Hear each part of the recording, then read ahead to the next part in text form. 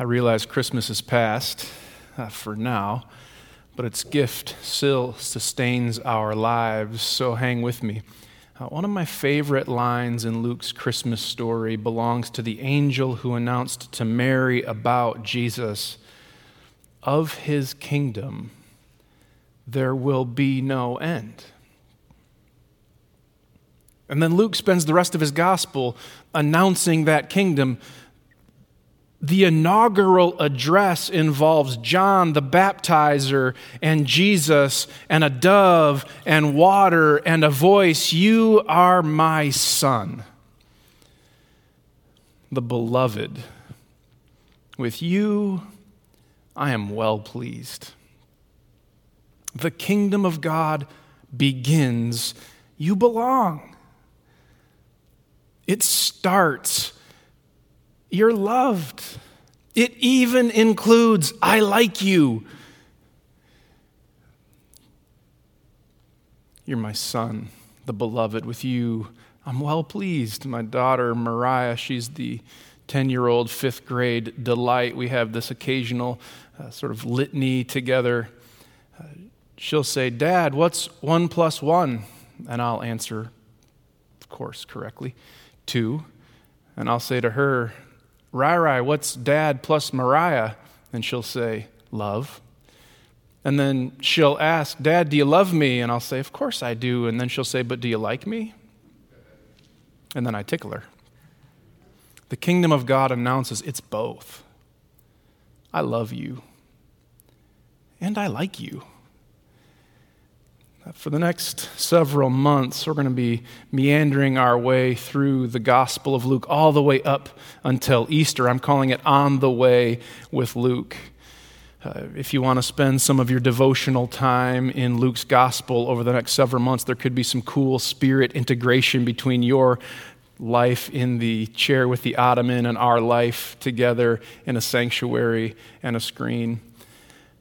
Luke always pointing, Luke always uncovering, Luke always highlighting, Luke always announcing the kingdom to which there is no end. I asked my friend Tatum and her friend Celia was singing with us earlier. They were sitting on the front lawn at Pillar on Wednesday in 33-degree temperatures as if it was spring. I asked Tatum if she would read for us from N.T. Wright, a British theologian, and one of the ways he tries to describe the kingdom. Listen to this. New life, forgiveness, new hope and power were opening up like spring flowers after a long winter. A new age had begun in which the living God was going to do new things in the world. I love that. New life, new hope, new things in the world. And can I be honest? Can we be honest? We need new life, new hope, new things in the world. My heart broke, and maybe yours did too, by the scenes in D.C., our nation's capital, earlier this week. New life, new hope, new things in the world. Cases are still rising in plenty of places. Some kids are back to school, others still online. The stock market's doing great, but unemployment's not so great. New life, new hope, new things in the world. And that's just the stuff on the soil of this country. What about the rest of the world? Exhausted by violence and oppression and systems of injustice of every kind. New life, new hope, new things in the world. That's what Luke is announcing. That's the kingdom. So listen with me. This is chapter 3. In the 15th year of the reign of Emperor Tiberius, when Pontius Pilate was governor in Judea, and Herod was ruler in Galilee, and his brother Philip was ruler in Iturea and Trachonitis, and Lysanias was ruler in Abilene, during the high priesthood of Annas and Caiaphas, the word of God came to John, son of Zechariah, in the wilderness. He went throughout the region of the Jordan, proclaiming a baptism of repentance for the forgiveness of sins, as it's written in the book of the words of the prophecy of Isaiah, a voice crying out in the wilderness, make way for the Lord. Every valley shall be filled, every mountain and hill made low, the crooked ways made straight, the rough places made plain. All flesh shall see the salvation of God. John said to the crowds who came to be baptized by him, you brood of vipers, who warned you of the wrath to come? Bear fruit worthy of repentance. Don't begin to say to yourselves, we have Abraham as our ancestor. God is able to turn even these stones into children to Abraham. The axe is lying at the root of the tree. Every tree that does not bear good fruit, therefore, is cut down and thrown into the fire. The crowd came to him and asked, what should we do? And John said, whoever has 2 coats must give to anyone who has none. And whoever has food must do likewise. Even tax collectors came to him to be baptized and asked, what should we do? And he said, do not collect money that is not prescribed for you. The soldiers came to John and asked, what should we do? And John said, do not extort money with threats and false accusations. Be satisfied with your wages. The people were filled with expectation and were wondering as to whether John was the Messiah. And John answered all of them, saying, I baptize you with water. There is one more powerful than I who is coming. I'm not worthy to untie the thong of his sandal, who will baptize you with the Holy Spirit and with fire. The winnowing fork is in his hand to clear the threshing floor, to gather the wheat into the granary, and the chaff he will burn with unquenchable fire.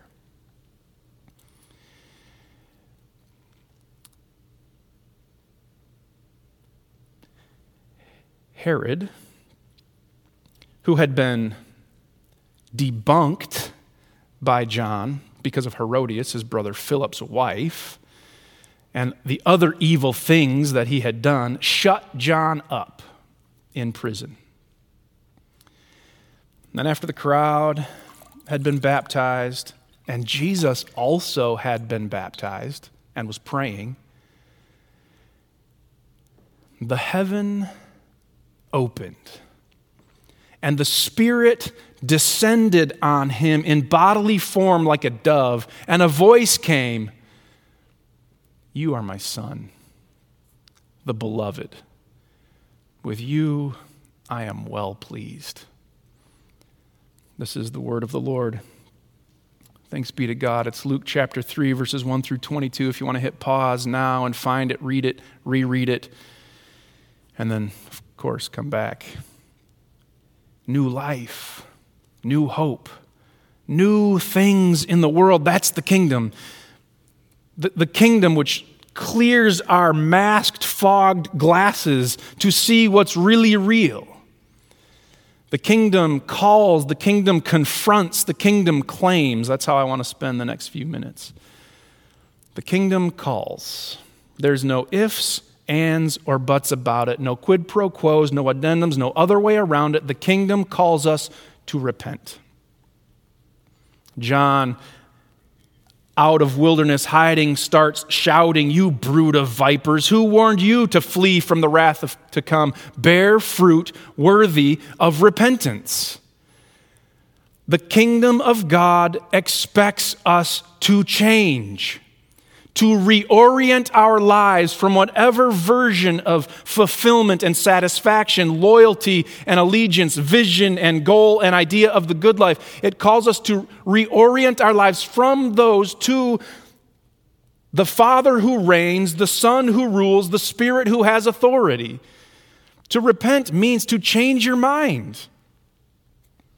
Every time I hear the word, I'm confronted by the question, when was the last time I changed my mind?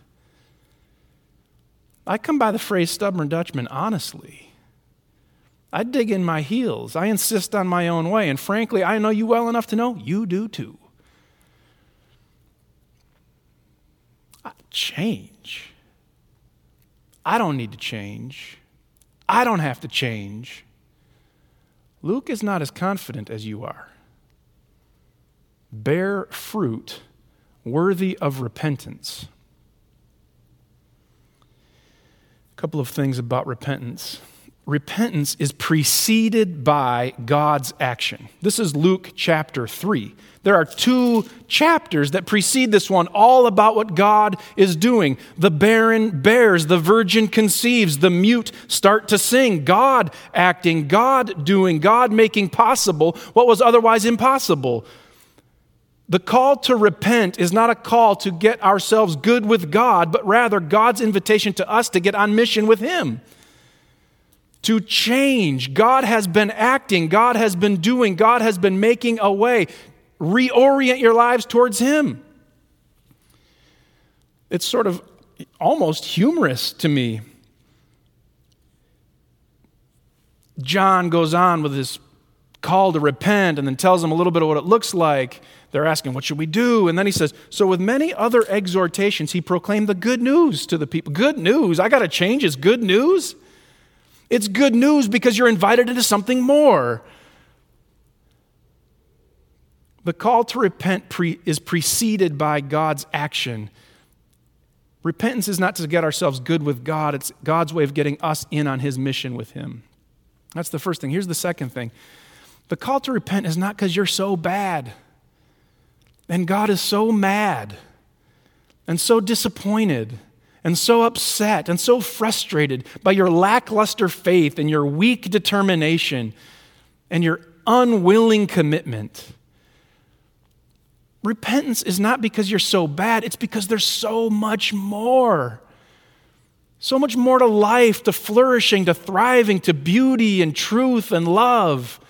So change. We're so quickly consumed by our myopic vision and can only see what's right in front of us. Basically, we reduce ourselves to the basic instinct of self-preservation, which we extrapolate out to self-expression and self-actualization, which is basically all I care about is me, myself, and I.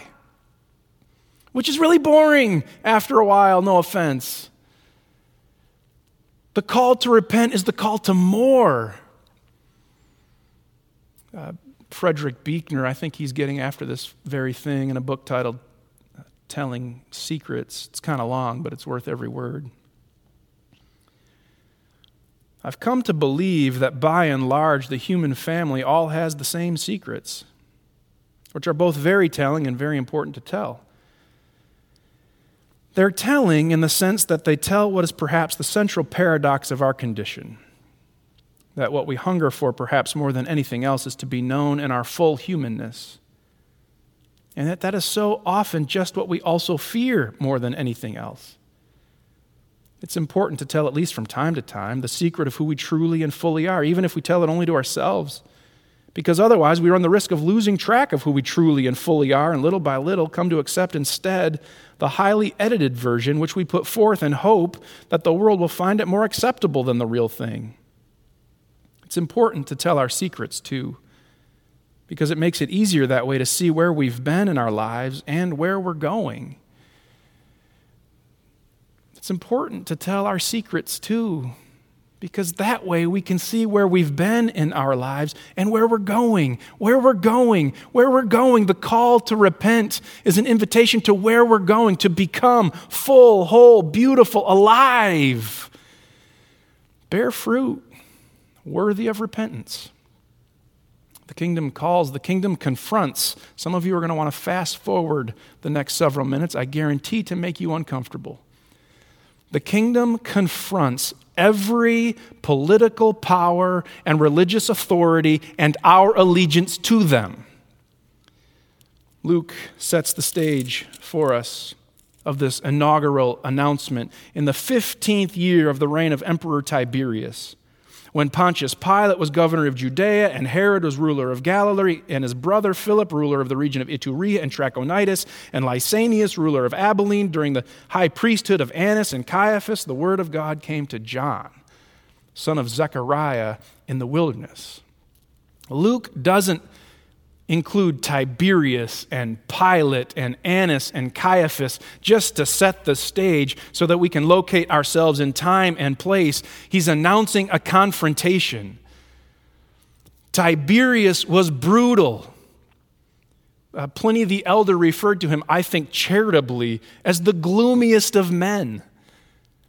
And for 100 years, Rome had been ruling, and now Tiberius places Pilate in Galilee, the region where Jesus and John were, in order to exact Tiberius' reign there. And Annas, Herod was awful. He was like a half leader, but he was still terrible, and his brother Philip messed up. And Annas and Caiaphas, they were the religious version of the same corruption in the political sphere. And John announces a confrontation. The kingdom confronts every political power and religious authority and our allegiance to them. And the people hear it.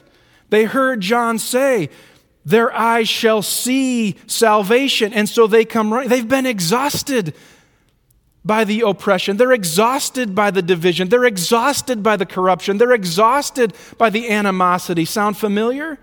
And John announces a new way, so they come running. And they say, what should we do? Which is really interesting because it's the same thing the crowd said after the Spirit descended at Pentecost. What should we do? Here they are. The crowd says, what should we do? And John says, justice. Anyone who has 2 coats must give to anyone who has none. Whoever has food must do likewise. The tax collectors come to be baptized by John, and they ask, what should we do? And John says, don't collect money that is not prescribed for you. John says, justice. The soldiers, probably Herod's soldiers, they come to him too. They ask too, what should we do? And John says, justice. Don't extort money with threats and false accusations. Be satisfied with your wages. The teachers come too. I'm now imagining, you can imagine with me. The teachers come too. What should we do? And John says, let every student in your classroom be known, seen, heard, and loved. And the doctors, I'm still imagining, the doctors come too. And John says, don't treat people for their diagnosis, but for the image of God in them. The business owners come too. The business owners come too, and they say, well, what should we do? And John says, take care of your employees and allow for the flourishing of the common good. Justice. Justice.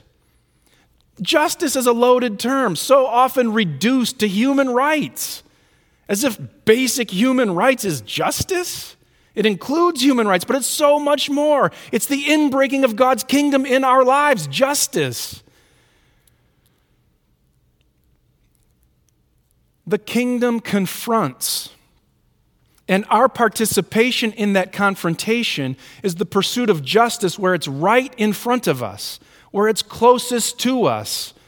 If you want to get in on the big justice action in the world, Israel, Palestine, race in America, it will not be by leapfrogging what's right in front of you, the relationships closest to you. That's the way towards it. N.T. Wright again in a book titled Luke for Everyone. You should buy it. If these commands were obeyed, these commands for justice, they would demonstrate that people meant business. None of these things happen by chance. They only occur when people have genuinely repented of the small-scale injustices which turn society sour. The kingdom confronts every political power and every religious authority and our allegiance to them. The kingdom claims. The kingdom claims you're a child of God. If you announce Jesus as Lord and you acknowledge him as Savior, you're adopted as sons and daughters of the living God. You are my son, the beloved. With you, I am well pleased. All of this call to repentance and this confrontation for justice happens around the waters of baptism. John is out in the region around the Jordan calling for a baptism of repentance for the forgiveness of sins. Baptism was a Jewish ritual primarily meant for Gentiles to convert to Judaism, to sort of clean themselves up, to sort of get themselves okay to become Jews, so to speak. But John isn't so discriminatory. John wants everyone, all of Israel, to come to the waters of baptism to get themselves right. Baptism symbolized a freedom from slavery to sin, even as the people of God had been set free from the bondage of slavery in Egypt and were passed through the waters of the Red Sea out onto the Freedom Road, and then set free for a promise. As they entered the promised land, they walked through the waters of the Jordan River and to find the promise. It's a freedom from a slavery to sin and a freedom for a life filled with promise, which begs the question, why does Jesus need to be baptized? Freedom from sin? The sinless one? Freedom for promise? The one who is the promise? Jesus doesn't walk through the waters of baptism to be cleansed from sin and to be set free for a promise. Jesus walks through the waters of baptism to associate himself with us, with our weakness, our brokenness, our sin, to show us the way towards promise. And in that way, in his associating himself with us, in his identifying himself with us, we too can be called sons and daughters of God. The announcement of Jesus, "You are my son, the beloved, with whom I am well pleased," does not happen until Jesus associates himself with us through baptism. Craig Barnes, president of Princeton Theological Seminary, great preacher, pastor, puts it like this: why would Jesus get baptized? It's in the moment of his identification of our futility, the futility of our situation, trying to get life cleaned up in baptism. It's in the moment of that identification with us that the Father in heaven gets so excited that he rips back the skies and says, "This is my beloved." Not until. Jesus doesn't have the designation of being the beloved until he's identified with the futility of the human condition. An identification that is so total and complete that we can say, the Father is saying that about us. Because Jesus is identified with us, we are the beloved with whom God is so pleased. Dad, do you love me? Of course I love you, but do you like me? You're my child. You're beloved. I like you. That's the kingdom. The kingdom claims us as sons and daughters of God. The one who belongs, Jesus Christ, invites us into belonging. The one who is the beloved calls us lovely. The one with whom God is well pleased holds us in his pleasing embrace. So I'm thinking about Tim and Janet Howell fighting for their lives. Cancer, it's not like a grapefruit that you could just find and take out. It's like a bag of rice that's been spilled on the floor. You're my daughter. I love you. With you, I am well pleased.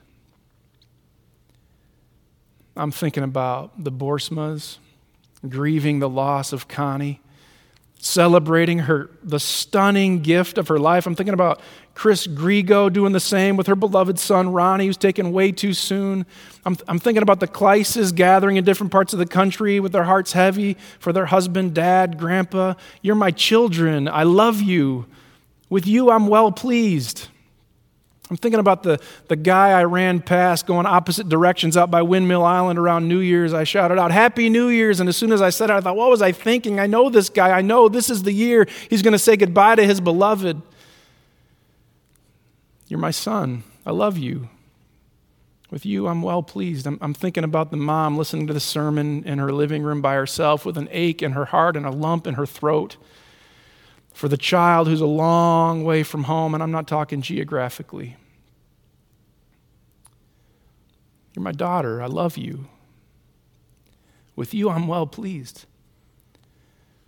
I'm thinking about the young man who's battling a hidden enemy no one knows about, no one wants to talk about, and he doesn't want to tell you about. You're my son. I love you. With you, I'm well pleased. I'm thinking about you. You with the story I don't know and can't tell. You with the pain I'm not sure about, and you hope nobody finds out about. You're my son. You're my daughter. I love you. I even like you. In the name of the Father, and the Son, and the Holy Spirit. Amen.